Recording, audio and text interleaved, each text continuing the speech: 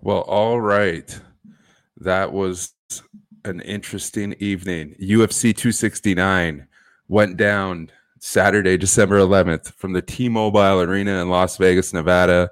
The event was headlined by UFC lightweight champion Charles Oliveira, who defended his gold against interim lightweight champion Dustin Poirier.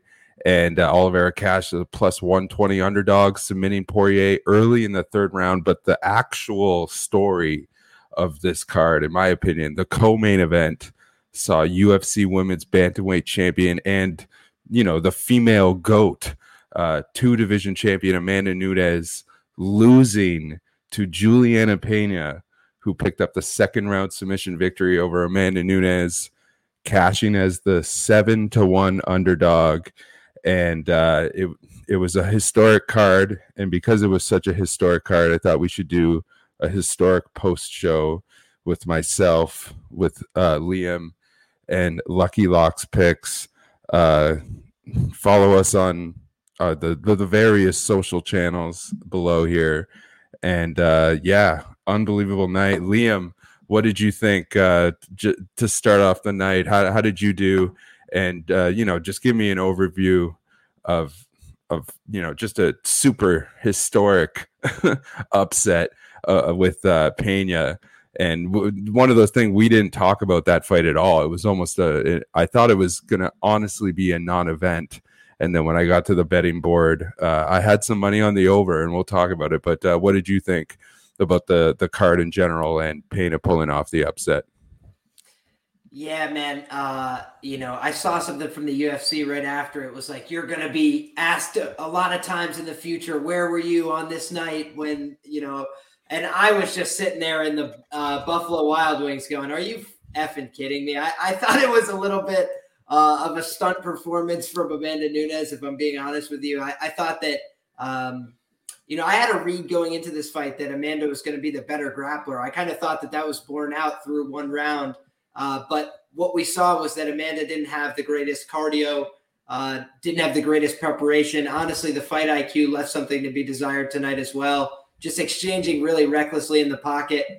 I thought that the writing was on the wall a little bit in round one. She did not look crisp on the feet at all, in my view. Was walking onto Juliana's punches. Also, just got to give credit. I think Valley Flow striking or wherever she trained for this fight is due for a lot of credit. Her striking has never looked that good on the Pena side. I thought she showed some improvements there. So overall, I was impressed. I did not have money on Pena. Could have been an insanely good night for me, honestly, if Nunes came through, if Nunes' submission came through. Had some degenerate pokes on the submission for both Brazilians in the main event and the co-main event. And so, that would have been a nice way to end out the evening. But either way, man, I thought that it was a great event. I thought it was a great win for Pena. Just got to give her the credit that she called her shot. She won the fight how she was supposed to. I don't think she's a better grappler. I think she just outlasted her opponent here with toughness and heart and durability. So all credit to her, but I'm still not sold on her skill set overall. She's just a dog. Yeah, just crazy. Overall, how did you do betting wise tonight, Liam?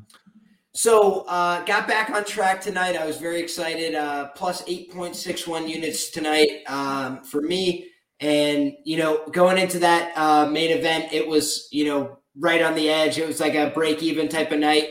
And Charles Oliveira came through for me in a big way. So happy to get the big win and back on track and ready to get going again for next week, man. Cool. Lucky Locks, you haven't been on for a while. Well, I haven't been doing this for a while, but you weren't on last week. So how did you do for this event? This event I didn't have a huge slate here. I came away with 1.1 units. So not the biggest night ever, but we didn't give anything back and we made a little bit of profit. I'm certainly not going to sit here and complain about a winning night. So I don't have any complaints. Yeah, I did have a losing night, but the small victories that I can get out of this, because it was almost a bloodbath, but I had the over in the Nunes Pena fight, which came through. Over 1.5 rounds came through. And then I had Oliveira at plus money and the under. So if those, if Oliveira Oliveira didn't win, it would have been a rough night. But yeah, the underdog won half of the fights on the card tonight. If you bet the underdog in every single fight, $100 better would have walked away with $1,007 tonight. So the underdog ends 2021 from a pay-per-view standpoint with big numbers. So yeah, that was basically, there was stoppages in 9 of the 14 fights. And coin flip, there were 7 coin flip fights, so half of the fights on the board saw a favorite of -150 or better, and the dog came through in 5 of those 7 fights. So yeah, the first one though, the favorite didn't come through in this one. Sean O'Malley comes through as the -290 betting favorite. First round TKO over Raleigh Paiva. O'Malley by TKO cashes at +120, inside the distance +110. The under 2.5 rounds came through at -115, and fight goes the distance no, -150. Lucky Locks, did you have anything on this one? What did you think? I had nothing on this fight, but I thought O'Malley looked great. I think the guy's for real. I know that a lot of people don't want to hear that. I think his striking is excellent. It's almost like the cliche to say that Sean O'Malley has slick striking. He's so slick. Everybody says that, but it's true. And he lands at a very high percentage. I believe his striking accuracy is like over 60% in the UFC. He's also really damn hard to hit. I mean, he can fight off his back foot pretty well. He's got great footwork, gets to his spots. He likes to keep the distance with that front kick, and just super tall and long for the weight class. I mean, Al, you were saying before, off camera that you feel like he might be a little taller than what they list him at, right? So he definitely looks tall. He looks super long. I think he has, pretty underrated jiu-jitsu. We pretty much never see it, but he's a brown belt, I believe. And yeah, Paiva only landed 23% of his strikes in this match. I mean, O'Malley's just a hard guy to hit. I kind of like the guy. I really like to watch him fight. I think a lot of the trolling stuff is actually pretty funny most of the time. People get pretty upset, which kind of makes it even a little bit funnier to me. And yeah, I don't think O'Malley really looked like he was in danger at all in this one. And I think that he is a legit top 15 guy in the most stacked division in the UFC, in my opinion. And I'm not saying he's going to be champ or he's going to wax everybody in the top 10 or anything like that. But I think, could he be in the title conversation one day? Absolutely.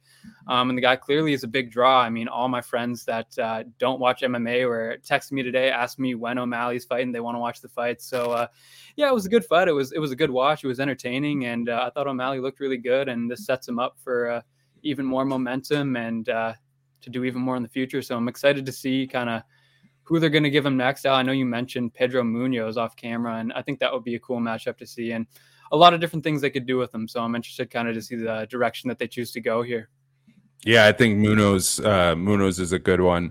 Liam, I think that this for us, at least for me, is me overrating Paiva and underrating O'Malley. What did you think about this fight, and did you have anything on it? Yeah, man. So I did end up getting to the window with a Paiva bet for 1 unit. And, do I feel good about the bet? No. Do I hate the bet? I honestly would say no. I feel like O'Malley maximized his win condition here. Not to say he couldn't have picked him apart for the whole 15 minutes, but my bet was like predicated on Paiva taking over the fight as it went on. I kind of thought he was going to have a rough first round. O'Malley's very accurate. Paiva is like recklessly come forward in his offense. And I thought that over the course of the fight, that would bother O'Malley. He likes to get off early in his fights and have a lot of success. And I thought that, he just did tonight. And so I didn't get to see, some of the elements of his game I wanted to see tested here. So Paiva is not the right guy, obviously. But I do think that, I'm not going to be sold on O'Malley at a similar price against somebody that could wrestle, somebody that could grapple, somebody that could answer some of these shots on the feet. I think he has had a little bit of a softer run through the UFC. I'm impressed with how he dealt with Paiva tonight. I don't think Paiva's a bad fighter, but he is like a 500 UFC fighter. I just thought that he was like one of the tougher guys that O'Malley had been matched up with. And so O'Malley, shows to me a little bit better power than I thought he was going to have tonight. But outside of that, everything was on point from him. Shot selection was good. Really nice finishing sequence against the cage. So nothing to complain about. But I thought he did a lot of what I knew he could do. I'd like to see more from his game and a little bit later maybe a 3 to 5 round fight from him is important in his development, I think. So let's see what's next for Sean, but impressive win for him. Yeah, I would say that I've been like a doubter of this guy from the very beginning, and I definitely have to say that tonight kind of skewed those doubts a little bit.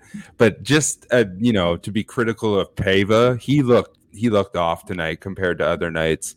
Him leaving his hands down against a guy like O'Malley just right off the hop is a bad move, because O'Malley was so fast, and then especially straight up the middle. He was eating that jab straight up the middle. And yeah, we talked about it off camera. O'Malley's so tall for the division. He claims to be 5'11", but I think for sure he's 6 feet tall. And I didn't think that Paiva is going to be easily dropped. I thought he was going to have a bit more of a chin on him. I guess that may be more of an indictment of Kyler Phillips. And yeah, I think one thing that we didn't mention, O'Malley definitely has gotten better at finishing once he notices that his opponent is hurt. He wasn't just winging shots. He started changing it up and going to the body and then switching, going straight up the middle underneath. I think really nice performance. I thought Paiva was going to have a little bit more in him, and I was wrong, and it is what it is. If people want to relish over O'Malley, fighting unranked bantamweights on the opening of every pay-per-view, I think that's all right. I'm cool with it because this was entertaining. It was a cool finish. And I think that if we keep, this is how they're doing like the Bellator route with O'Malley. And I think, I think that's a good thing. But yeah, as far as matches go, I would say possibly Song Yadong. And if not, Pedro Munoz might honestly be too much of a step up because he's a top 10 guy right now.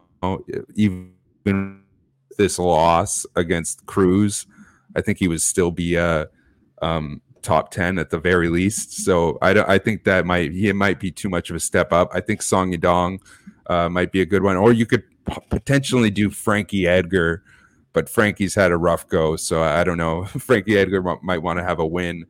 Yeah, that one was interesting, but not the, as far as the fireworks go and as far as underdogs go, the next fight, Kai Kara France defeated Cody Garbrandt.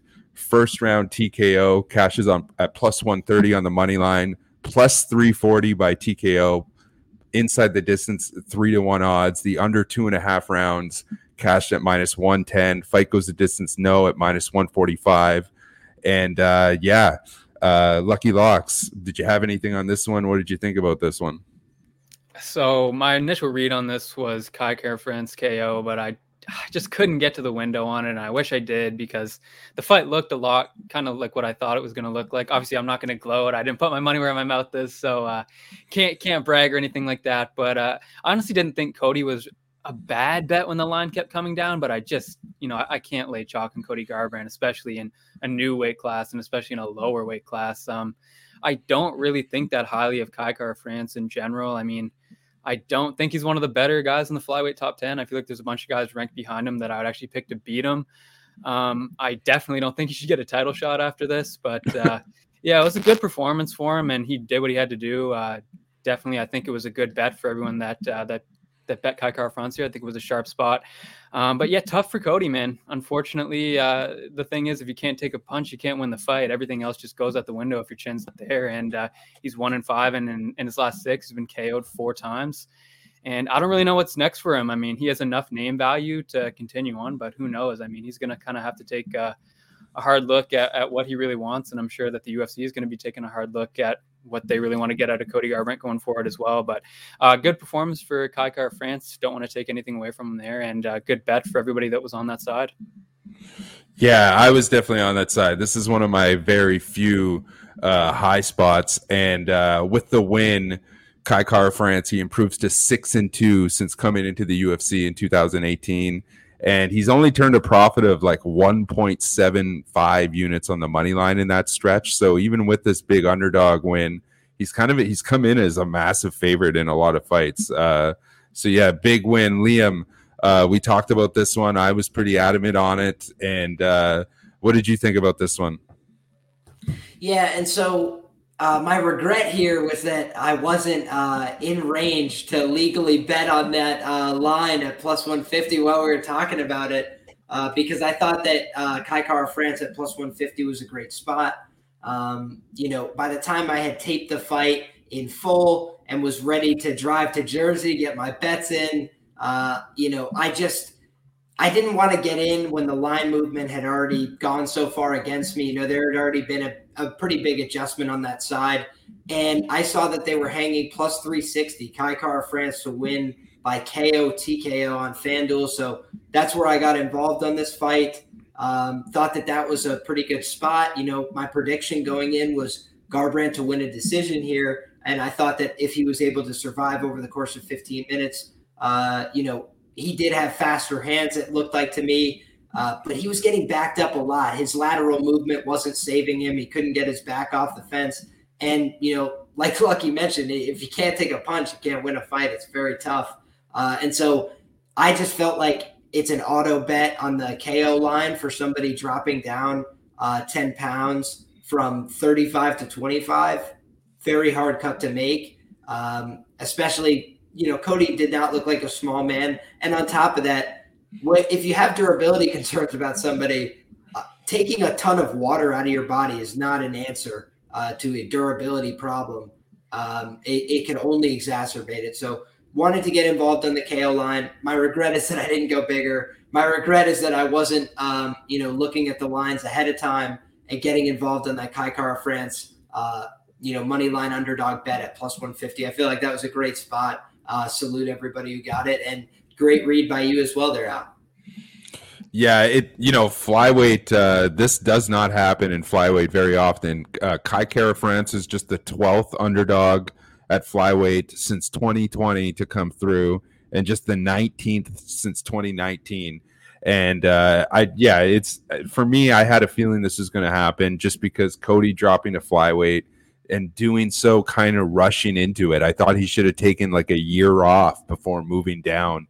And he looked okay as far as like technique goes. But he even did a good job actually of getting back into the fight after getting dropped the first time.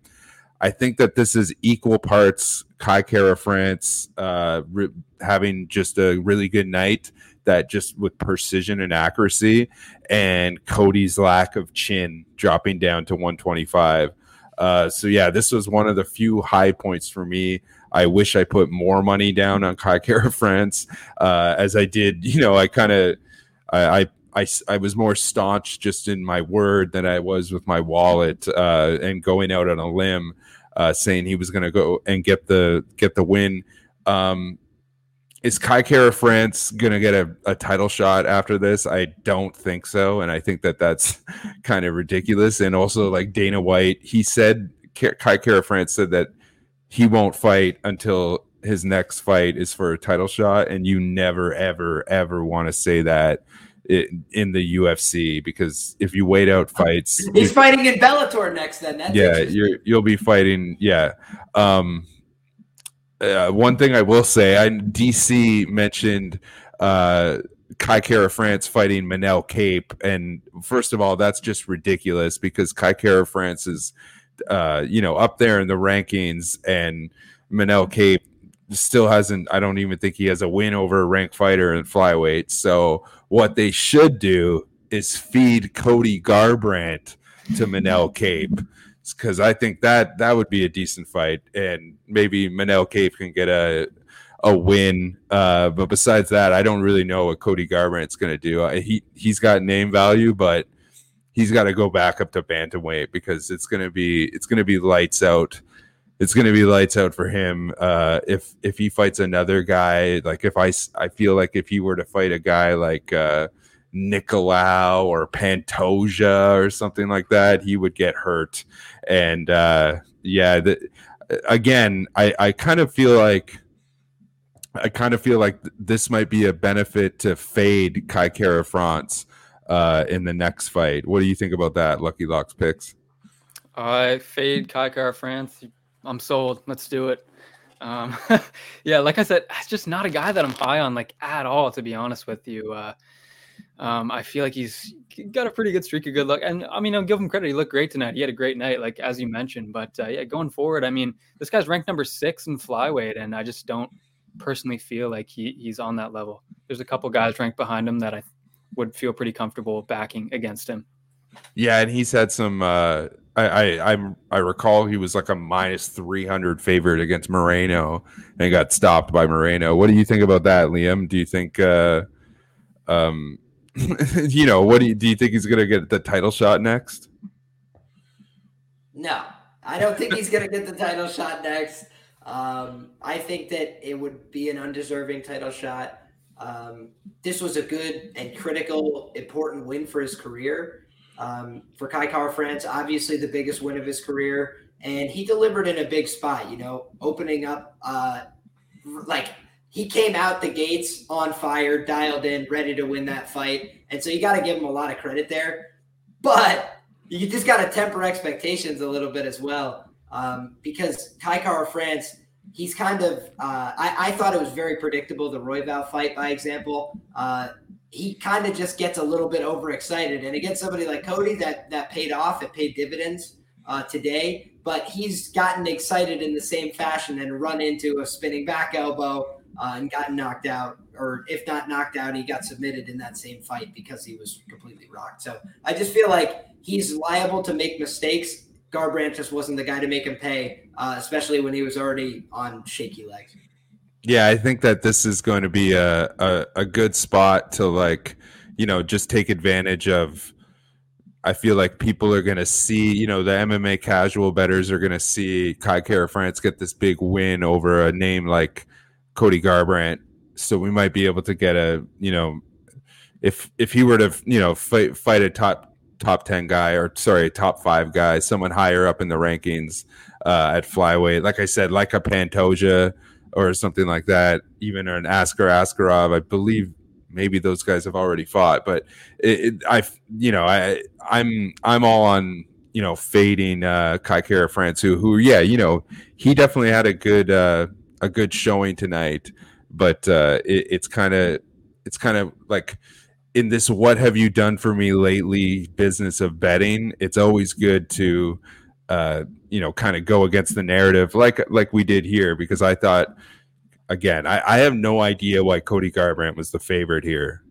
As far as a true betting line, Cody should have been the underdog, right? Like that's just how I feel. But yeah, speaking about having a good showing, Jeff Neal came through as a plus 115 underdog via decision over Santiago Ponzinibbio. He cashed at 6-1 odds to win by decision. Over 2.5 rounds, cashed at plus 105. Fight goes the distance, yes, cashed at plus 150. Neal improves now to 7-2 since his 2017 Dana White's Contender Series debut. He's cashed for 2.35 units on the money line in that stretch. Lucky Locks, did you have anything on this one? What did you think about this fight? Yeah, I didn't have anything here, but I like Neal before the DWI firearm thing obviously threw me off, but I felt like outside of that, it was a good matchup for him. I mean, he's got a guy that it's not Stephen Wonderboy Thompson. He doesn't have crazy movement, and he's not super, super hard to hit. And Ponzinibbio does come to bang. And I mean, I just felt like it was kind of a bread and butter kind of fight for Neal. I didn't feel like he was a lock or anything like that. I mean, I felt like there was going to be some heavy exchanges. But in terms of recent matchups for Jeff Neal, I thought that this was a lot better than some of the fights that he's been in recently. I mean, the first round was competitive. I thought Neal landed the heavier and more damaging strikes, and he looked good. I mean, he looked like Jeff Neal there, where he kind of hasn't. He's been a little hesitant in some of his past fights. And second round, I thought Ponzinibbio looked pretty good. He turned up the heat a little bit. And third round, Neal really pulled ahead. That was the best round. He looked great there. I thought that he really turned up the pressure when he needed to, really turned up the volume, and just got even better as the round wore on. And I think that round was probably the best I've seen Jeff Neal look in recent memory. And I'm happy to see him get back on track. A little bit of adversity this week for him as well. So nice to see the guy get a win. Yeah, I'm happy for him. It was a good fight. It was fun. Yeah. Yeah, it was like almost as if Jeff Neal was just picking up momentum as the fight was going on, because I feel like Ponzinibbio kind of getting his foot in the door early, and then Jeff Neal kind of answering back to the point where the pendulum kind of swung and he started to take over. Liam, did you have anything on this one? What did you think about this fight? Yeah, I had a bet on Ponzinibbio that I regretted before fight time had even come to pass. I kind of bought in quick. I heard the narrative. I'm like, DUI. I've already been, making money fading Jeff Neal in the past couple of fights. So I'm like, all right, doesn't seem like he's taking this all that serious. Pons, I didn't think he looked lights out against Baeza, but I thought I saw enough fire there to think that with the skill set, with the style matchup, with some problems on the Neal side, it would be enough for him to get the win. And I also thought Neal was a little bit low volume, a little bit inactive, and that it was going to cost him here if the fight went to decision. So I put a small live hedge play on Neal to win by KO because I was sitting on the play on the Ponzinibbio money line. So I ended up getting nothing instead, which is unfortunate. But also, it was a small bet all around, 1.2 units on Ponzinibbio, minus 120. The line wasn't great either. So just all around a regrettable bet for me on an otherwise pretty good slate of bets. But I will say Ponzinibbio tried to fight for my money. He gave an honest account of himself. I thought it looked like an honest pick'em fight, but I'm trying to extract value. I'm not trying to play into even betting markets. And so if you bet on a pick'em at pick'em price, you're not going to win long term. So unfortunate one for me there, and a learning lesson. Yeah, it looked like I said, Neal was getting the better of the exchanges as the fight went on. But I feel like you just said, Ponzinibbio was doing a good job of getting Neal's timing down early. One thing I want to talk about is Sayif Saud giving what they were saying was a pep talk in between rounds, and I thought it was just, it looked like it worked, but in my notes at the time, I thought it was just terrible corner work, yelling at his fighter, telling him that he thought that he won the second round, while also yelling at him when he clearly didn't win the second round. And luckily he came out and had a really good third round. And it was clearly what he wanted to hear. Luckily, those guys clearly have a good relationship, but just at that point, it just sounded like, that's probably not the last thing that somebody that has bet on this guy wants to hear his trainer telling him that he thought he won the second round when he clearly did not win that second round. But yeah, Neal turned it around in the third round and started to really get Santiago off of his center and clogging up the lanes and started firing back. He worked that low kick really well in the third round. And yeah, big third round basically won him the fight, especially in the later moments of the fight. Both of these guys, I haven't had good luck betting on Ponzinibbio, and I really haven't had good luck betting on or against Neal. The only thing that was good for me in this fight was I had the over 2.5 rounds cashed at plus money. But besides that, I had Ponzinibbio as well, and I don't even think that he fought a bad fight. It was just pretty frustrating. Jeff Neal showed he just went beyond expectations. Speaking of going beyond expectations, some people have called it, I'm not exactly sure, maybe we can talk about it. They've called it the one of the biggest upsets in UFC history. I feel like I've seen bigger, but Juliana Pena defeats Amanda Nunes, cashes at 7-1 odds via second round submission, rear naked choke. She cashed at plus 2,500 to win by submission, plus 1,650 to win inside the distance. Under 2.5 rounds, cashed at minus 150. Fight goes the distance, no, cashed at minus 400. Pena now improves to 6-2 since her 2013 UFC debut, and she is now the women's bantamweight champion. Unbelievable. I guess as far as women's MMA, it's got to be one of the biggest upsets in history. Lucky Locks, did you have anything on this one? What did you think about this fight? I'm just realizing how much my action was on the prelims. I didn't have anything on this one. But yeah, man, I wanted Pena to win. Did I think it was going to happen? Hell no. But here we are, man. I mean, I'm sure I'm not in the minority for thinking that. Personally, I've never been all over the Nunes, like, greatest GOAT, all this stuff. I mean, I've always kind of been of the opinion that Valentina would probably beat her if they, were the same size or even maybe a little closer in size. I mean, the commentary was basically calling Amanda like the greatest athlete on the face of the earth when she was walking out. I was like, what? But anyways, I won't get into that. My eyes were rolling in the back of my head, but I don't want to come off as one of those guys that's like, oh, Amanda only has, like, she just spams the overhand right, blah, blah, blah. Like, obviously she's very, very skilled. But yeah, I mean, Liam kind of alluded to this earlier at the very start of the show. Like, he's kind of saying the writing's on the wall a little bit. I mean, Nunes, like, they're exchanging punches and, like, this isn't supposed to happen. I mean, like, Pena's not supposed to be still in there with you banging it out. Nunes, I didn't think she looked all that great on the feet in round one. Obviously got the takedown, good control, clear Nunes round. But round two, Pena just stepped into the fire and really put it on her, like, stood in the pocket, banged it out. It was unbelievable. And this honestly was a fight that I wasn't really looking forward to that much, just because I felt like it wasn't going to be a great scrap. But boy, was I wrong. Like, my blood was pumping during that one. I was yelling at my screen for Pena to keep going. I thought it was an awesome performance. And she started landing. Nunes was looking labored. She was looking tired. And she just kind of looked like she was losing hope a little bit. She was feeling like this, this isn't supposed to happen.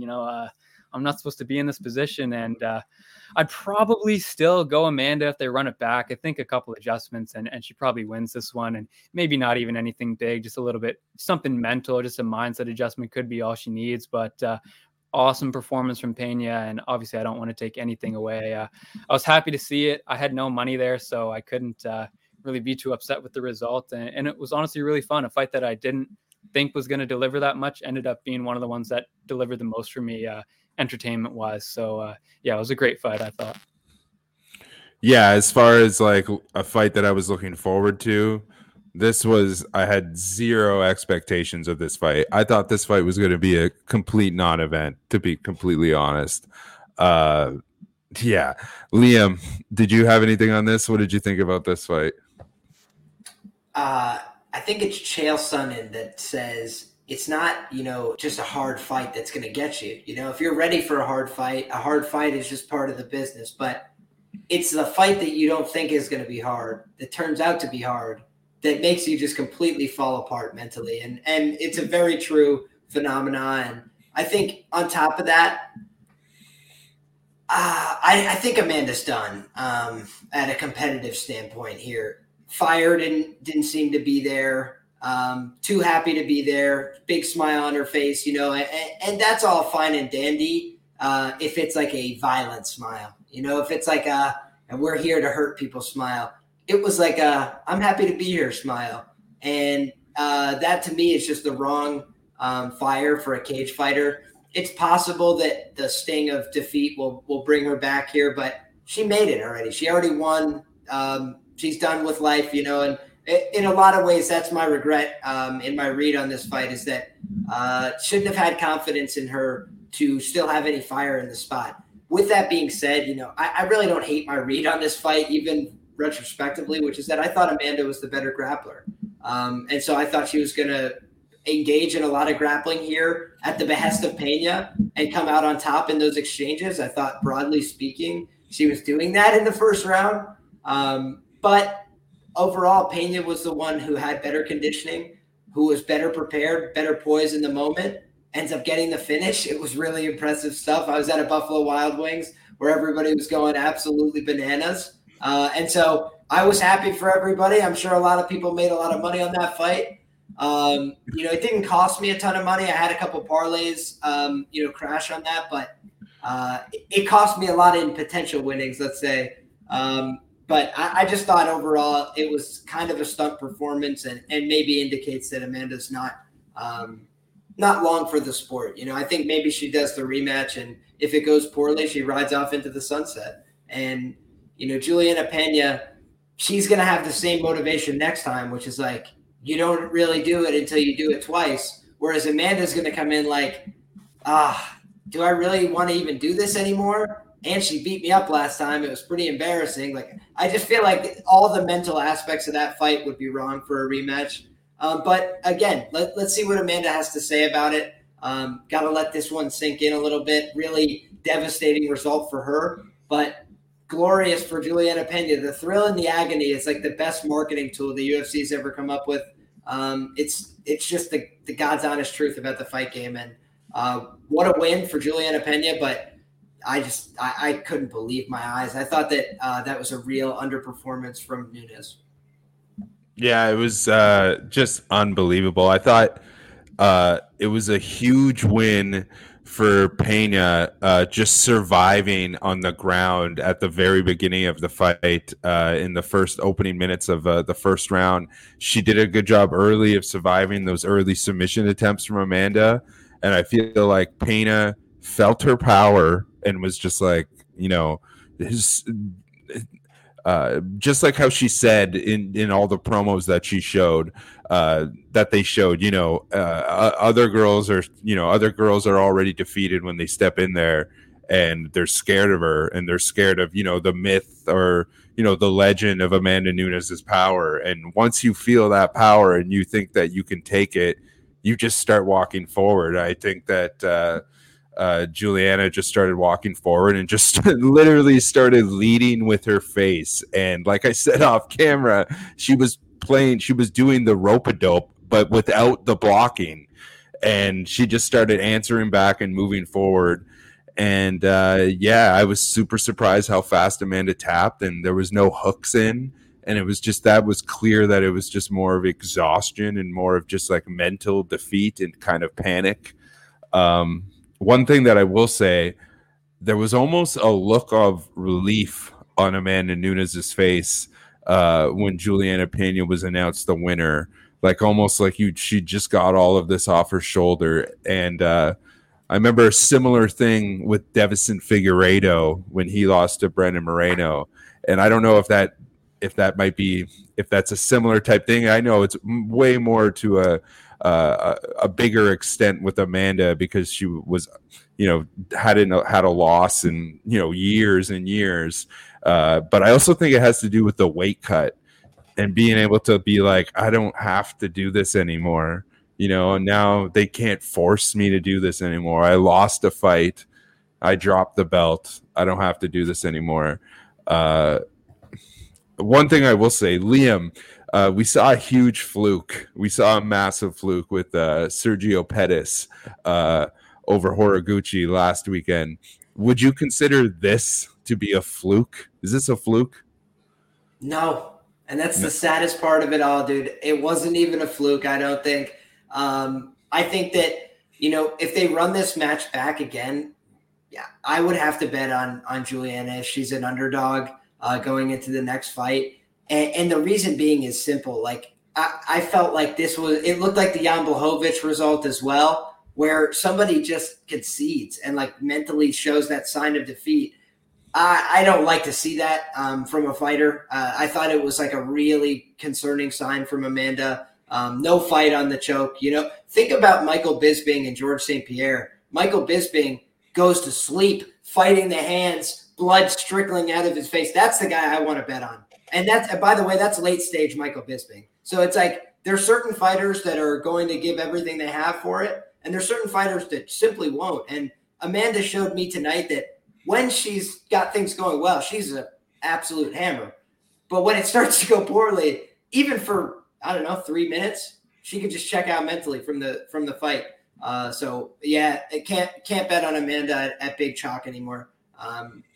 Unless she's fighting a new opponent, then I'll reconsider. But not against this girl. This girl is an effing marauder who's not afraid of her own physical health and safety. I do think she still makes the same mistakes in the grappling. My read on this fight was she was going to put her head in the hole on a guillotine and get submitted. And that was pretty close to playing out in the first round. But Amanda didn't seem like she's going to push a grappling heavy game plan. She didn't come back out and shoot relentless takedowns in round 2 to get it back to a positive position. She's instead swanging and banging on the feet like it was her first day in the gym. It was insane. Yeah. You reminded me of something, and I noticed this with boxing, and I noticed it even more with MMA. When underdogs win and they have a rematch, and the fighter who won is the underdog again, that mostly always goes to the underdog the second time. I know with Moreno is similar to that. Tyson Fury similar to that. I don't know what it is, but most all the time when these underdogs come in, at least I guess with both of those that I just said, there was the draw in the first fight. But Lucky Locks, I'll ask you, is this a fluke? No, I'm gonna have to agree with Liam. I really don't think it is. I mean, this wasn't like Amanda was just absolutely pounding the piss out of her, and then she just lands a crazy spinning back fist like we saw Sergio Pettis do. Like, this was like, I mean, yeah, Amanda, she just didn't like it. She got some resistance and really didn't like it. And it's obviously going to make, I think, all of us pretty cautious about placing another wager on her, especially. I think they put out odds, like just future event odds for this rematch, I guess, should it ever get booked. And Amanda Nunes was minus 250. I mean, I'm not lining up to bang that line. That's for sure. I saw minus 300. Yeah, so even worse. Yeah, that reminds me of something. I wanted to mention this. The broadcast, at the top of the broadcast, giving out a chalk parlay, O'Malley, Nunes, Poirier, and that stuff is so bothering to me. I just don't advertise. I mean, it's all good to have personal parlays and stuff like that and go for those long shots, but don't advertise stupid bets like that.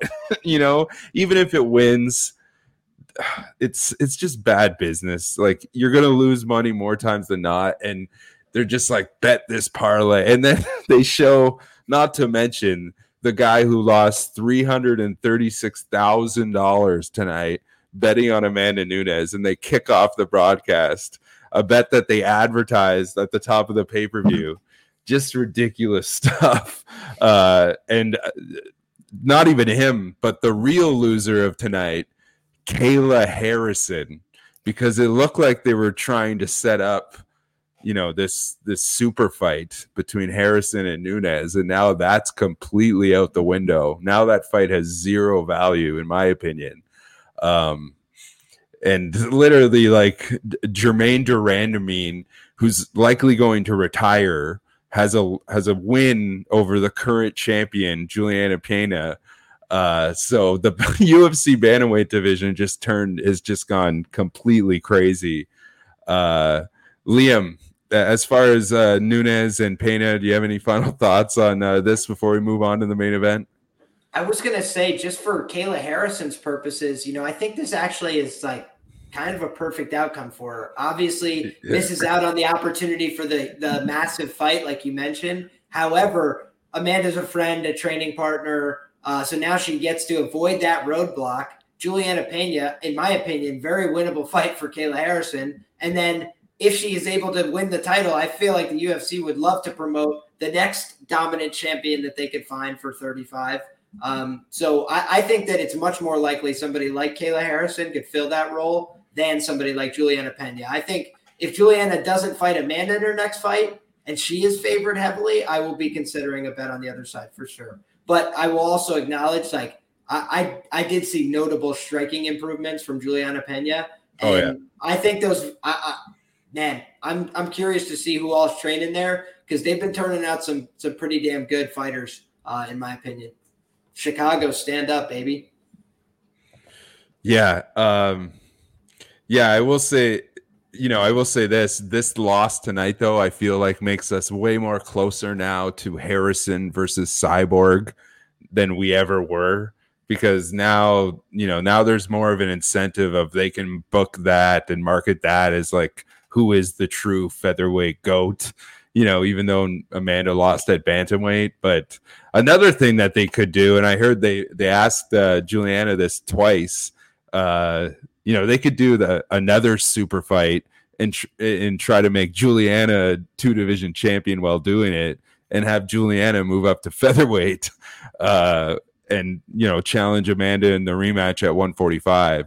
I know she doesn't really have the frame for that. Lucky Locks, do you have any final thoughts before we move to the main event?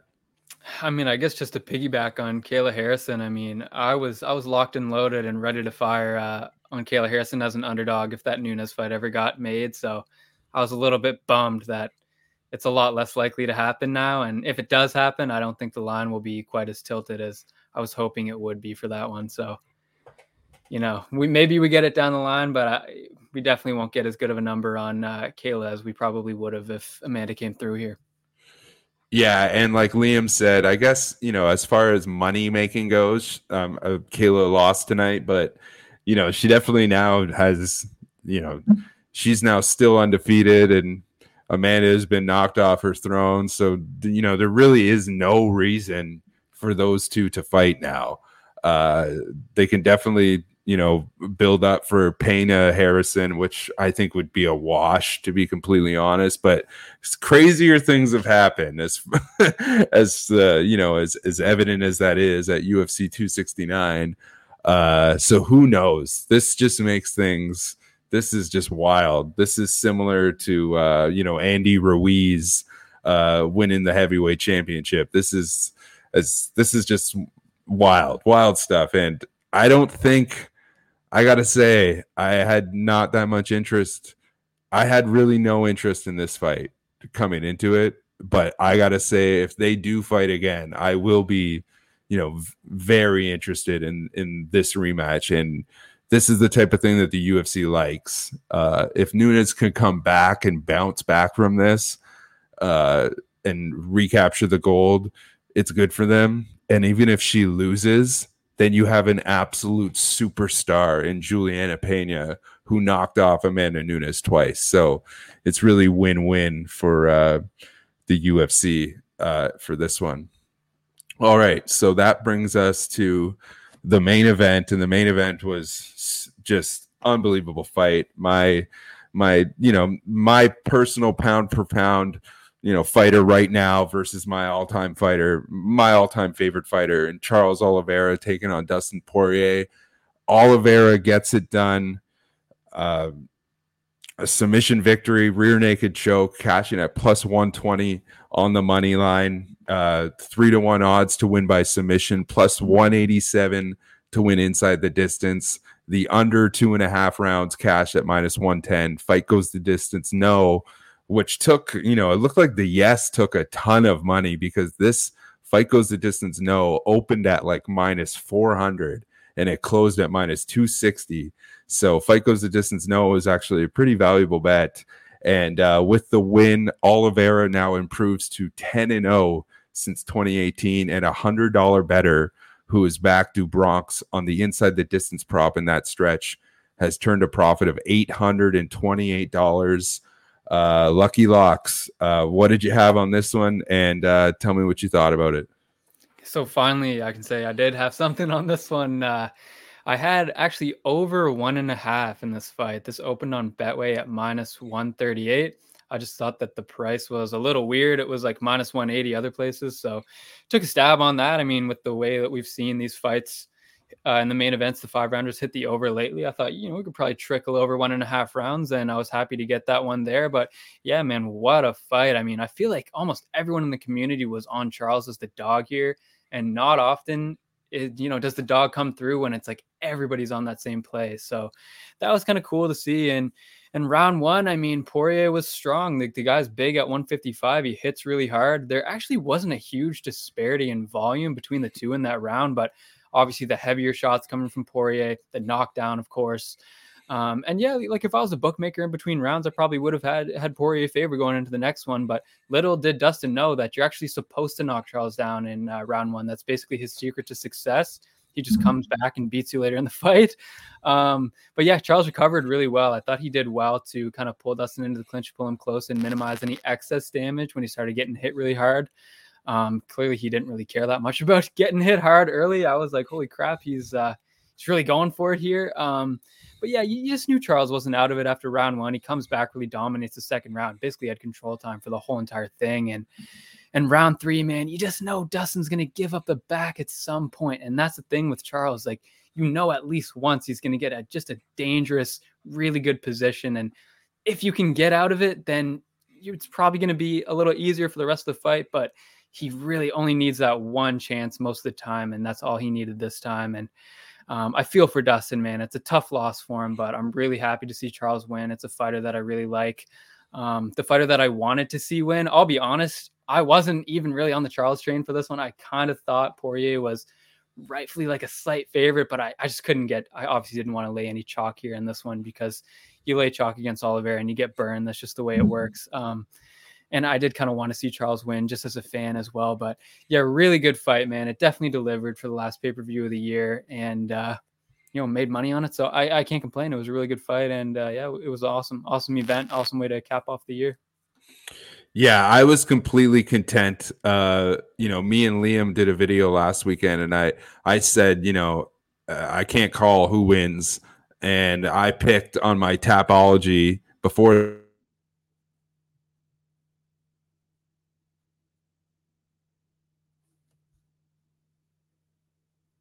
and I'm a massive fan as a fighter, as a person, just in general. But he, you like I said, and watch, we might never get that kind of price that we got tonight on Charles Oliveira. So yeah, Liam, what did you have? What did you think about this one? Yeah, man, this was the John Anik likes to say the fight around which the athlete around which the fight card was built. And for me, the athlete around which my betting slate was built tonight was Charles Oliveira. Biggest bet of the card for me, 2.5 units on the money line. Charles Oliveira at plus 140 and plus 145 respectively. So was able to beat some closing lines there. Additionally, locked in 1 unit on the inside the distance at plus 210. Also beat some closing line there. And Charles Oliveira by sub plus 310. Only regret was that I didn't go deeper on this play. I kind of thought that, Charles might knock him out here. And I thought that he was going to be committed to trying to do so. So I was a little bit scared, but the fight kind of played out similar to my expectations. I thought that basically the game script was going to be exactly what happened on a little bit faster of a timetable. I thought Charles was going to get the sub with the rear naked choke in round 2, ends up having to fight his way into the 3rd round. But I thought that Charles rounds 1, 2, 3 on the prop market was good as well. I thought that was a lot of where his win condition was tied up. I still think it's possible Poirier could have worked his way into that fight and even snuck out a win. If he was able to survive till round 4, kind of like in the Hooker fight where he wins, the late rounds to come back. I feel like that was on the table here, but Charles is just too dangerous, man. And he had more paths to win this fight. He's more dangerous in every position. In fact, if you look at their careers historically, it's Charles Oliveira who's gotten more knockdowns for strikes landed than Dustin Poirier, in fact. So it's like this guy in every way is lethal. And I've always rated his submission grappling as being one of the most underlooked tools in the sport, and I went back, my analysis said the same thing. This guy has been at crazy plus money tags to win inside the distance, to win by submission. And most recently, his KO lines have been like plus 900, plus 800, plus 650, whatever it is. And he's cashing them at those ridiculous plus numbers as well. So this guy has just been a prop better's dream. I think that fight doesn't go the distance. One of the best bets on the card here. I was very grateful. I cashed a parlay tonight on fights not to go the distance. It was only a quarter unit shot maybe a half unit shot. And it was Nunes and Pena, Charles and Dustin, Priscilla and Jillian, and Bruno and Jordan Wright. All those fights not to go the distance. And so that was 0.5 units paid out at plus 240. And I just thought that as parlay pieces this week, fights not to go in the main and co-main were like no-brainers for me. I also thought that Bruno Silva by KO, the odds makers were too hip to it. So you just got to look for parlay pieces, or like I did, I played some Bruno rounds 1 and 2. So I felt like the way to target this fight was from a prop perspective, largely speaking. I felt like both fighters' most likely path to win was inside the distance here. I thought that it was Poirier who would probably take over late based on cardio considerations if it was to make it there. But I really felt like both these guys, natural finishers, and they get finished when they lose. So just struck me as a fight doesn't go pretty clearly. Yeah, as far as Oliveira goes, I'm just trying to pull up the tweet here. I tweeted it out. He's just been an absolute monster. $100 better who is back to Bronx on the inside the distance prop across his last 10 fights, $828. You're up. And then I don't have the number in front of me, but if I remember, oh yeah, I do have it. $100 better who's backed Oliveira on the inside the distance prop over the last 10 years, dating back to 2012, is up $1,185 with something ridiculous like an 18 and I think it was like 18 and now it's 19-5 or something like that, or 19-4. Crazy. Just, when he wins by stoppage, except for when he when he annihilates Tony Ferguson, when he 30-26 Tony Ferguson. But yeah, what I'll say about this fight, I thought Dustin looked to be hitting him hard really early, but it looked a lot worse than it was. And the broadcast made a very rare good point about the optics, the way that it looks way worse when Oliveira gets hurt. But when Oliveira hits Poirier, it's not exactly the same. Poirier absorbs damage a lot better as far as, through the eyes of the judges. Now, with that said, if there was ever a question about Charles Oliveira's chin, he answered it by going toe to toe with, Dustin Poirier, something that Conor McGregor really couldn't do. Oliveira is really good at utilizing elbows and knees in close to get out of danger when Poirier was, starting to close in the pocket, and Poirier was landing big, but Charles was kind of just leaning on going to those knees, that jumping knee and those swinging elbows. And then Poirier is a really good closer, but Charles was just doing a really good job of clogging up the lanes and answering back. And it seemed like it was all Dustin after one, but Oliveira did a really good job of just answering back in the second round. I don't know what was up with that. I don't know what was up with that closed guard in the second round. While Oliveira was just slashing him with elbows, it seemed like Poirier talked about it in the post fight. He said he didn't want to take a chance of getting caught trying to get back up, so he was just sitting in the closed guard. I don't know if that was a good call. And then I feel like the fight really started to turn at that point, and Poirier was just sitting in guard, closed with that leg triangle, and I don't understand. I just don't understand what that was about. And just an unbelievable bounce back win for Oliveira. I know he did it in the third round, but I feel like he kind of turned around in the second round, and just these second rounds he's had now. This great second round against Poirier, great second round against Chandler. He absolutely annihilated Tony Ferguson. It feels like this guy has gone as far as points goes, 50-44 in his last 5 second rounds. Last thing I'll say, but before I throw it to you guys, it's almost as if Oliveira is walking into the fire now intentionally, just to show people, just to show his doubters, the ones that question him if he could take a punch or if he would wilt under pressure, if to show them that they're wrong. And he loves walking into the fire. And I feel like since he's made that choice to walk into the fire, that's when it's changed. Kind of like with that Kevin Lee fight, it kind of he changed when he decided I can take these punches. And that just brings me to my next point. I'll get your opinion on it. It's super intriguing. We saw Oliveira was able to last against Chandler. We saw what Gaethje was able to do to Chandler, but not put him away. That makes for an interesting narrative. I'll put you guys on the spot with Lucky Locks first. Who do you got? First take on Oliveira versus Chandler, Oliveira versus Gaethje.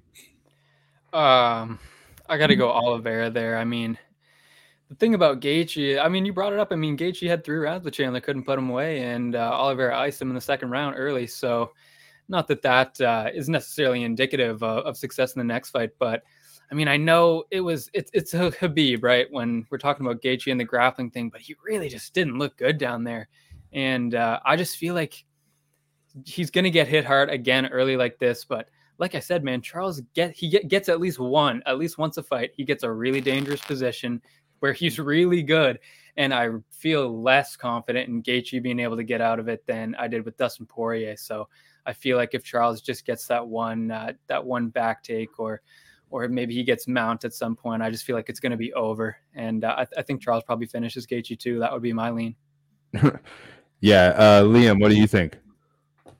Yeah, so what I'm going to do is I'm going to go to rotogrinders.com. I'm going to take the preview article that I wrote for this one. I'm going to hit copy, and then I'm going to hit paste, and then I'm going to bet all the same units on Charles Oliveira. If he's an underdog, we're going fucking sizzler, boys, because Justin Gaethje, for all the great things that he does, he can win that fight, but he's a very big public darling, and I was not impressed by his grappling in the Khabib fight.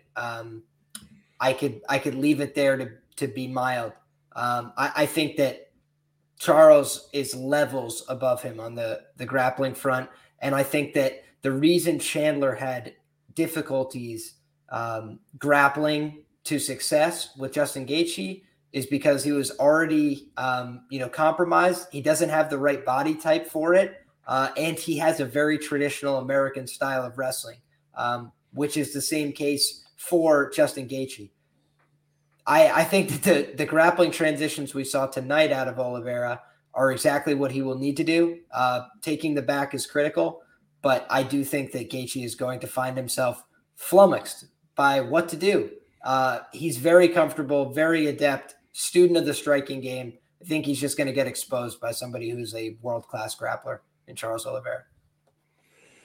Yeah, that's another fight that there is not a chance in reality that fight goes the distance. There is no way that Oliveira Gaethje goes the distance. Someone is getting finished in that one. I feel like Oliveira versus Khabib. If the MMA gods could bless us, there is still a very slight chance, a 1% chance that could still happen. But it won't. It likely won't. But yeah, Oliveira Gaethje will go exactly like Khabib Gaethje went, in my opinion. I feel like, though, with that said, I feel like Oliveira is a better striker than Khabib, and Gaethje had a lot of success beating up Khabib's leg in that fight. That won't happen. I got to go with Gaethje. I got to go with Oliveira, and I will be absolutely stunned, and I'll be pleasantly stunned if Oliveira comes in as the underdog in that matchup. Because is he just going to be the underdog in every fight as the champion? I hope so. Al Mack, from your lips to God's ears, brother. Let's keep doing it. Do it again, guys. Let's get another narrative about how he's going to quit in the next one, or he got hurt in this one, so he's going to die in the next one. Okay. Yeah. One more thing before we move on to the look ahead. I just want to get your opinion, Liam, because you got credentials in this. First of all, I didn't. They mentioned the thing about pulling his glove. Poirier said that he didn't feel Oliveira pulling his glove. Lucky Locks, did you see anything with that? Did you think that Oliveira was pulling Poirier's glove? I mean, I heard them talking about that, but I didn't notice it really when I was watching live. I mean, maybe if I watched it back and really paid attention, I would have seen. But it didn't really come to my attention when I was watching the fight live. Liam, what did you think? I also did not see this while I was watching live. Also, it was kind of a blessing in disguise. I didn't have the commentary, very loudly available to me, so I got to make my own impressions of these fights. So yeah, I didn't actually see that. I'll go back and revisit it. If he did, it's a dirty, rotten cage fight, guys. I'm sorry. Yeah. Somebody got eye gouged earlier in the night. People aren't here to make friends and warm people's feelings. Yeah, and like typical Dustin Poirier, he was just like, no, I didn't feel it. Like he just straight up denied that he would have done it. One other thing I wanted to ask your opinion, Liam, before we move on. What was up? You're able to speak on this better than I am. What do you think was up with Poirier sticking in, sitting in guard with Oliveira in the second round? Yeah, that was a pre-fight decision, in my opinion, from the camp, which is a shame on them, honestly. I don't think that's a great strategy, but I think they just know their guy. Dustin gets discouraged when he encounters failure, like in the octagon. And I don't mean like adversity, right? He's fine with I hit you, you hit me. It's when he can't get things going. It's when he starts to experience like real noticeable failure. I try and get out, I can't. I try and do this, I can't. You could see it like drain the enthusiasm from his face. And I thought that the Khabib fight was a perfect analog for what we would see here. And to avoid that, their strategy was we get put in a bad spot, we do nothing, we concede the round. And the problem is any momentum that he had in round one, he completely let it, like the air out of a bag, just gone, lost all his momentum and let Charles get a lot of it. So then Charles is like a house on fire coming out in round three. Like I just, was easily able to take this guy down and work from his guard. I told people in the advance of this fight, I thought Charles was going to win the fight inside the distance. I thought he'd win it early. I thought he'd win it by submission. But I said it's not outside the realm that Charles wins this fight by decision. And I thought everybody else was saying so. But it's because I saw the Tony Ferguson performance where he just soundly out-grappled a guy who's supposed to be a decent enough wrestler and moved from control position to control position effortlessly. I thought here he was gonna encounter more resistance, right? I thought Poirier was gonna make him work, try and get back to his feet. Yeah. And then if Charles then didn't have the ability to hold on to him, then he might be fucked. But instead he decides I'll do nothing. Okay, well, that was a bad strategy, and that was borne out pretty clearly. It gets dominated. I thought it was a 10-8 round. Maybe I'm wrong on that, but again, I was watching live round two, biased as shit with Charles tickets in my pockets going, this guy didn't do anything the whole round. He just got his face beat in from the bottom position. Like I didn't see much resistance at all or anything constituting meaningful offense from Dustin in that round until a couple of elbows from his back with like 10 seconds left. I was like, not enough. Just baffling, bad decision. Yeah, it was very perplexing. Like someone, who I think is one of the best fighters, one of the best lightweights of all time, in my opinion. It was just like, what are you doing?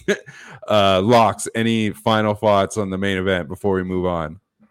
Yeah, I think we pretty much covered all the angles. I just would say awesome fight, awesome last pay-per-view of the year, and it was the main event was good to a lot of people betting wise, so can't complain. Yeah. So really quickly, we'll hit these these two fights and the look ahead. We'll get through them quickly, so we're not here for another hour. So Francis Ngannou taking on Ciryl Gane for the UFC heavyweight. Actually, it's champion versus champion. Ciryl Gane is the interim heavyweight champion taking on Francis Ngannou. Interesting fight. Lucky Locks, give me your initial take on this fight. I've gone back and forth on this one so many times, and when you told me you were going to talk about this one, I was like, they're going to make me say something out loud here. But I'm really, really, really looking forward to this one, actually. As soon as this got announced, I was super pumped to see this. And I mean, Ciryl Gane is like, it's pretty much a pick 'em, but I feel like Gane is slightly favored, I want to say, in a lot of places. I haven't looked at the line, just recently. Flip-flop back and forth. You can get pretty much plus money on both sides right now.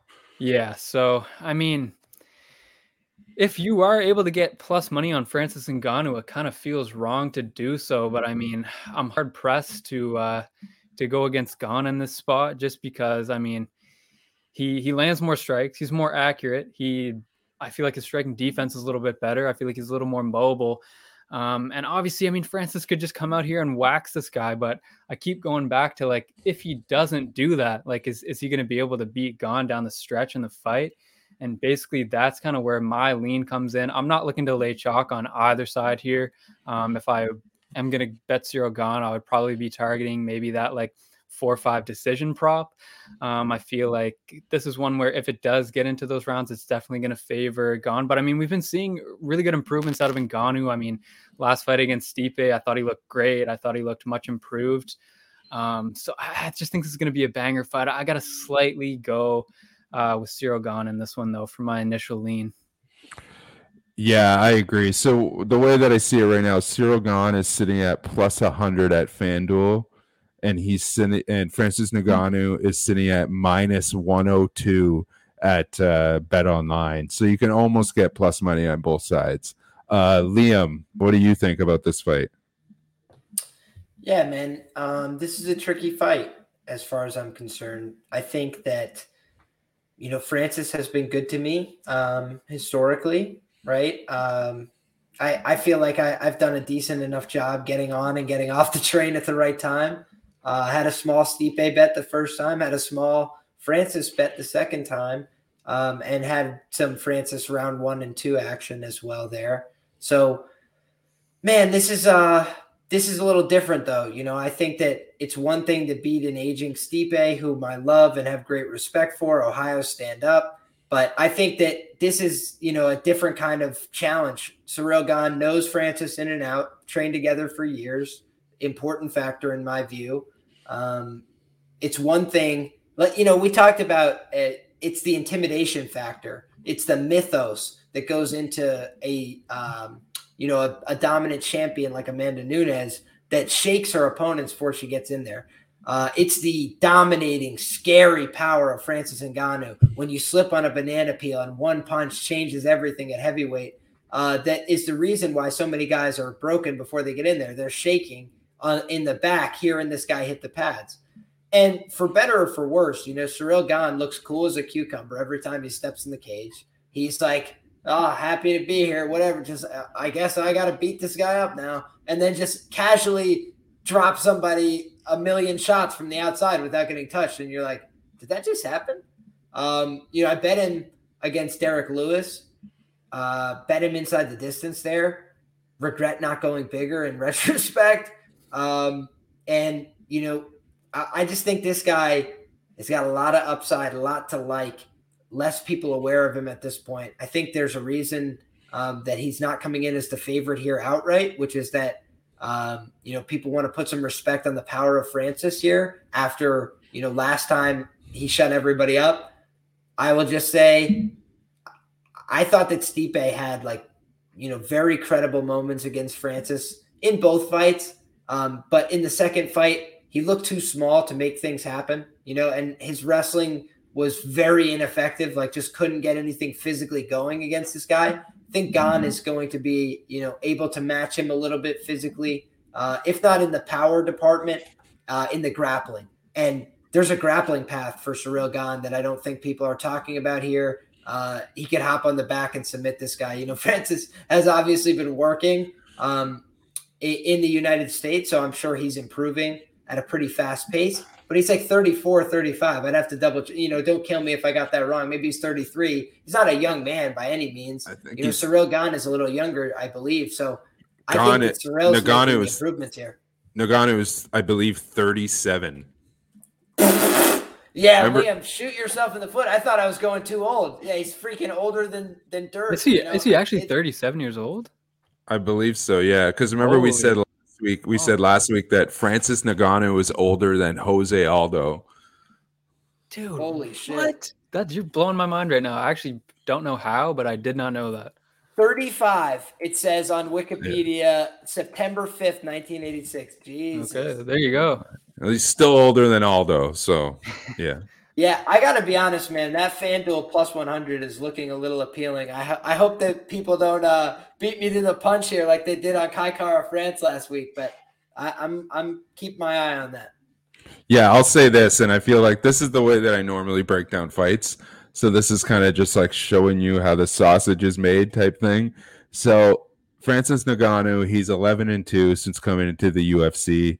He's turned 6.9 units if you flat bet him on the money line in that stretch. He's turned All 11 of his wins inside the distance. He's turned 9 units profit on the inside the distance prop with an 11-2 record. However, those 2 losses are both by decision. You've made more money betting with just 2 wins and 11 losses. You've made more money betting against Francis Ngannou every single one of his fights to win by decision on his opponent, to win by decision, than you would have if you bet every single one of his fights on the inside the distance prop. 9.5 units because Derek Lewis and Stipe have. You look at Ciryl Gane, he's 7-0 in the UFC since coming in 2019. 3 of those 7 wins are by decision. 6 of Ciryl Gane's 7 wins, 6 of his 7 fights have gone over the betting total. Francis Ngannou, I don't think he has a chance of winning this fight by decision. Ciryl Gane has a chance of winning this fight either by decision or inside the distance. So I think Ciryl Gane is the bet to make. And if you want to get creative, and every time I say to do something like this, it's incorrect, but if you want to do something like this, you could do it. Ngannou inside the distance right now is like plus 115. You know, you can get, if Gane ends up staying at plus money, you know, you can get Francis Ngannou inside the distance at plus 115, Ciryl Gane at plus money if you wanted to, you know, have some action on this fight and win either way. But yeah, I think Gane wins this fight. Any final thoughts on this one before we move to the co-main, Lucky Locks? No, yeah, I think we pretty much covered it. I think between the 3 of us, we pretty much covered all the bases. All right, so the co-main event, and I gotta say, this is a super treat and just a really intriguing matchup that we get to see now for the 3rd time. Brendan Moreno defends his UFC men's light flyweight championship against Davison Figueiredo. Liam, I'll let you go ahead with this one. Do you have any thoughts on this fight? Yeah, I do, as a matter of fact. You know, this isn't a fight I've looked into in depth, and so it's potential that I'll change my mind a little bit as we get closer to fight time. But, you know, last time the outcome sort of swayed my opinion on this fight. I was a Figueiredo believer, and I felt like the holes in his game have been exposed a little bit by Moreno. I think Moreno's got better pace. I think he's got better cardio. I think he's a better grappler. I think he's a better scrambler in the wrestling. And if you match better scrambling with pace and cardio, that means you can extend the scrambles for longer. So if you're doing poorly in the scramble, no problem. Just keep it going. And I think that the longer he's able to do that, the more Figgy is going to gas. That being said, you know, wholesale lifestyle changes from Figueiredo here, moved camp, training with Henry Cejudo, probably on a gang of designer steroids. And I appreciate that about him. That's probably going to be a factor in the fight. I just think he's too big for the weight. You know, I think it's kind of like a Cody Garbrandt situation here. I think he's going to feel the impact of Moreno's strikes. I think in addition, Moreno's fast. He's getting better. You know, he's got a lot of big opportunities ahead of him if he can close this chapter of his career and put Figueiredo in the past. And I think Figueiredo still has life at the bantamweight division after he loses this fight. I just think, you know, he's kind of making a mistake here and being bullheaded about wanting this rematch. You know, ask and you shall receive. I think he's going to get beat by Brandon Moreno inside the distance once again. And if not, I think Brandon Moreno still could outpoint him to a decision here, as he proved in the first fight, keeping it close. Locks, what do you think about this one? Yeah, this is an interesting fight. And I mean, I should disclose that, you know, I'm not a big fan of too many fighters, but I am a Davison Figueiredo fan. You know, I like the guy. I felt like he won the first fight. I mean, I'm not the only Figueiredo fan that, you know, I'm a fan. Of course, I'm going to say that. Yeah. Some people agree with me. Some people don't. It is what it is. It was definitely close. But I did feel like he won. And I didn't play him in the second fight, though, because there's just something about it that just gave me a bit of a funny feeling. And, you know, lo and behold, Figueiredo looked not like himself at all in that fight. And I was just kind of like, you know, what the hell was that? I didn't have any money on it. And that just that performance makes me really nervous about playing him again. And I'm not honestly sold on Brandon Moreno. I feel like I might even take Pantoja to beat him, which he already has. I might take Askarov to beat him if they were to make that fight. But it's more just like, I mean, like Liam said, Figueroa is huge for this weight. And I mean, if that's what he's going to look like after this cut, what he looked like last time, I mean, I'm not confident in betting him at all. And I feel like I would probably have to go with Moreno for an early prediction here. Be hoping for Davison, of course. But yeah, I mean, his time at 125 just might be done because I mean, what the hell was that last time? It didn't look like him at all. I don't know who that was, but didn't look like Davison to me. I feel like on his best day, he definitely could beat Moreno. And I feel like on his best day, he could beat anybody, but it just doesn't look like we're going to get too many of those good days at the 125-pound division anymore for Davison. So that is kind of pushing me over to the Moreno side. It's not really that I like Moreno that much. It's just that I don't know how much life Davison has left at 125. Yeah. I got a lot to say here. I was, going back to even before this channel with odds.com and even before that, like from the very beginning of Davison Figueiredo getting into the UFC, I was a huge believer of this guy.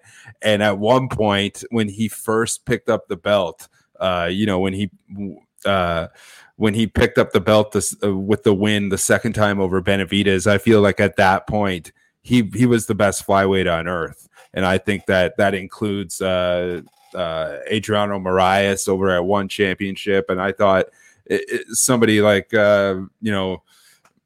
Horiguchi coming down to flyweight or any of those guys, I thought Rizin, One Championship, whatever, anybody who could get down to 125, I thought he was the best guy. I thought that he won the first fight against Brandon Moreno. And then the thing was, I thought when the second fight, when the odds came out, I was very confused because I was like, how is he still such a big favorite when the fight was so close? And I know that there was the narrative of, well, he was sick and he had a hard time cutting weight. And my reply then was, well, how do we know that it's not going to happen again? And it almost did happen again. Figueiredo had to take the extra like 30 minutes to make weight when they met the last time. So I'll say it again. How do we know that he's not going to have issues cutting weight again? And I know that he's had a ton of lifestyle changes and moving to a different camp and stuff like that, but he's still Davison Figueiredo. He's not going to, it doesn't matter if you change your camp, you can't change your body. And that dude probably walks around at like 175 pounds and cuts down to 125. And he is absolutely jacked. He could probably fight at featherweight if he wanted to, if he wasn't so short.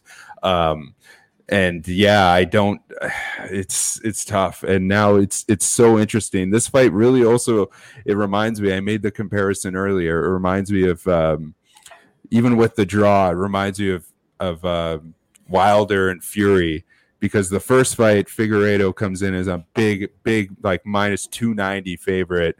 They draw. They go again to the rematch. Figueiredo's a big favorite again. Moreno wins. And now it's completely flipped in the trilogy fight with Moreno now a minus 165 favorite and Davison Figueiredo now the underdog. I got to say it's tough to bet against my guy, Davison Figueiredo, especially at plus money. This might almost be a pass for me because unless I can get Moreno, it's hard. I don't know. I have to break this one down a little bit more because I want to bet Moreno inside the distance, but I wouldn't be shocked if this one was much more similar to the first fight where it was just a drag out war that went 5 rounds. That is on the assumption that Figueiredo is going to look healthy and be able to make weight and, not have food poisoning or, dehydration poisoning or something like that. This is a type of fight where you have to look at the weigh-in. You have to look at fight week. You have to look at you have to look at the the factors outside of the cage. You got to look at all these non-tangible factors in this fight, because it's hard, a month out to have a staunch opinion, because so much can change, especially with these flyweights. I love the guy. I think Figueiredo at one point was one of the best flyweights on earth, if not the best flyweight on earth, but this might be the downward spiral. And it's hard to pass on him at plus money, but I would hate to do that and him just get starched again. That's how I feel about that one. Liam, any final thoughts about that one? Yeah, I just feel like from a confidence standpoint, it's going all the wrong way for Figueiredo here. The first time they have a draw, it's close enough. You can make an excuse. There's a this and a that going into it. And so they come out for a clean rematch. That's the idea. And Moreno has a lot more confidence, it looked like, than the first fight. And he shows up, performs admirably, able to get the finish victory. Is he going to be less confident now? Like, he's going to be much more confident now. He knows he could beat him. He knows he can go 25 minutes with him. He knows he's not afraid of the power like everybody else is. And so unless he gets hurt by a big shot, I feel like this is going to be a fight where Moreno is able to take it over as the fight goes on. Figgy, when he's at his best, is throwing a lot of like committed, heavy, high impact offensive maneuvers that tax the body of energy. And I think especially making all the lifestyle changes and everything with Henry Cejudo and those guys, I feel like the only way they could do that to change his body is going to have to dig into some of that muscle, going to have to dig into some of that power base. And then what are we left with? Are we going to turn him into a volume guy? It's possible that he could still land that big cracking power shot. I'd want to see it to believe it. He's looking like 88% of himself right now. If you look at his Instagram, it's kind of crazy, man. He looks like a different person physically. So that could be a good thing. It's just like, I kind of want to see it. He looks very thin. I'm worried about one of these effing leg breaks, man. Like, honestly, just looks like it looks a little unnatural, man. Yeah, the thing that he did so well, Figueiredo, was the threat of his power. Like, if you go and look at the Benavidez fight, he hits him once and then he just starts walking forward, and Benavidez is just retreating, and Figueiredo is just coming forward, and it's the threat of the power that is so much more of an offensive tool. Moreno's now felt that power for more than two separate fights, a full 5-round fight, and then the fight that he won. He's felt that power. So unless something has changed, I would say advantage Moreno there. And then if Figueiredo's doing something to change, to take away a little bit of that power, then I got to go more advantage Moreno. Locks, do you have anything to add? Yeah, just to tie it up, there's just a lot of question marks around Deiveson Figueiredo coming into this one. I feel like we kind of know what Brandon Moreno is going to look like. Like Liam said, he is going to be confident. He is going to come out there and know that he can compete and that he can win. And Deiveson Figueiredo, he looked pretty good in the first fight. When he was sick, he should have got sick again for the second fight because he looked horrible in it. And if he looks like that again and I have money on him, like, I am not going to forgive myself. So this is more than likely going to be a pass for me because there's just too many question marks for me. And maybe once we get closer to fight night, I'll have a better read. But right now, it's just like, I believe Deiveson is better on his best day, but I just don't know if we're going to see that. Yeah. Yeah. This, again, I stand by it. And I've said this the last time that they fought. This is, you cannot bet this fight like on a look ahead. So I'm going to advocating for everybody that's watching this video for doing exactly that. You can't do that. You have to watch fight. You have to, and I never like to watch fight interviews, like media interviews. At least, I like to watch them for content purposes, but not for my betting purposes. I don't take in anything that a fighter says during fight week, but how they look, how they sound, just their mindset, that's different. And with Figueiredo in this fight, I think you got to look at how he looks on Wednesday media day, Thursday press conference, and the weigh-ins on Friday, because I feel like that helped me last time. because that's what got me off Figueiredo in the rematch and on Moreno. But I'll say this just to close on this, because the perfect thing to happen here, this is my opinion, Figueiredo loses, moves up to bantamweight, and fights Cody Garbrandt at 135 pounds. What do you guys think about that? Liam. I know who I'd be betting in that fight, and it's not Cody Garbrandt. Yeah, I think that's a pretty solid matchup. Locks, what do you think? Dude, I'd love to see that fight. I mean, they obviously were talking about doing. Did it get booked and then Cody got COVID, or were they just talking about it and then he got? Oh yeah, I completely forgot about that. I really wanted to see it, man, and I'd love to see it now because I feel like my guy Davison would probably be able to get it done. So I'd like to see that one for sure, and I'd probably pick Figueiredo, more of a fade on Garbrandt, but I don't know. Both guys haven't looked great recently, so who knows what could happen. But yeah, I'd probably lean towards Davison there. Healthier weight cut. The problem is they're both cutting. Well, I mean, at least with Cody now recently and Figueiredo the whole time. Although I do feel like Figueiredo has fought.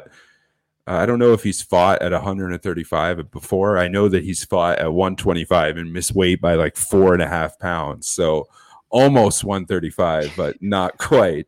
But yeah, I feel like Figueiredo is the type of guy where he's wasting his career fighting at 125 now, because I feel like if he moves up to 135, as long as it's matchup specific and isn't fighting a 6-foot guy like Sean O'Malley, he could have a lot of success, because I feel like his power is going to move up.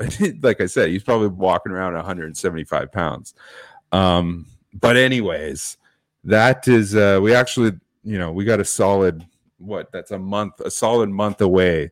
So that'll be fun to look forward to. We got a couple of events beforehand. We got one more next week, which is Derek Lewis and Chris Daukaus, which is going to be basically the precursor for Jake Paul and Tyron Woodley next Saturday, which should be just a complete freak show. But yeah, we'll be here. I'll be here. And thank you guys, Liam, Lucky Locks Picks. Follow them on Twitter. Follow me on Twitter. There's the handles there. Please like and subscribe the video.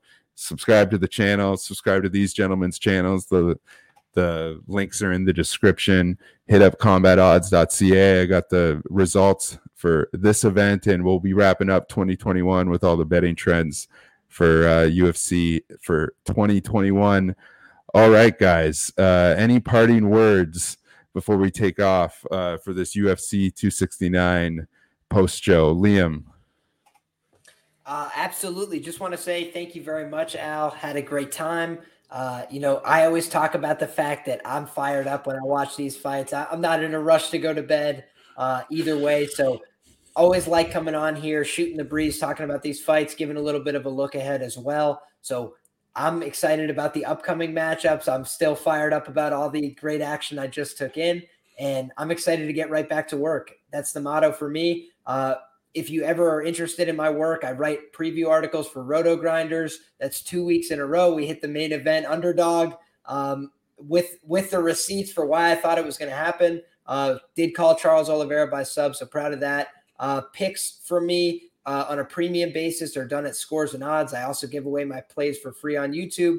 And I also talk about my bets right before fight time on Twitter at Liam Picks Fight. So you can find me on all platforms, trying to give out good and free information, trying to give out winning plays, and also trying to bring on smart people to my show to share their information as well, to try and make you a smarter, better. So hope everybody had a good time with this conversation tonight. I know I certainly did. And I'm always learning from these conversations. So appreciate you two smart gentlemen, and look forward to speaking with you guys in the future. Awesome. Yeah, I definitely appreciate it. It's 4:38 Eastern time in the morning right now, and I know that it's even later for Locks. So I appreciate you guys coming on. Lucky Locks, any parting words before we get out of here? Yeah, man. 5:38 out here on in beautiful Nova Scotia on this fine morning. So couldn't ask for a better two gentlemen to share it with. Really enjoyed my time being on here. Lots of great fights to discuss, and Yeah, as always, man, it's a pleasure to be on, and I'm always happy to get on here and talk some fights. All right. Well, the pleasure is all mine, and I'm not exactly sure what the deal is for next Saturday, but at some point there will be a show on YouTube in between Saturday night and Sunday morning, breaking down the freak show fight of Woodley Paul 2, as well as the UFC Vegas 45. So, yeah, basically that's it. Thank you very much for coming along. Super fun. And yeah, I'm honestly not going to be able to sleep after that. I'm going to probably go back and watch the fights again like I normally do while putting in some work. So yeah, gonna ingest some content into this nice Sunday morning. Again, thank you, Liam. Thank you, Locks. Very much appreciated. Hit them up on Twitter, social media, YouTube, and yeah, I'll see you again next Saturday. Talk to you later, guys.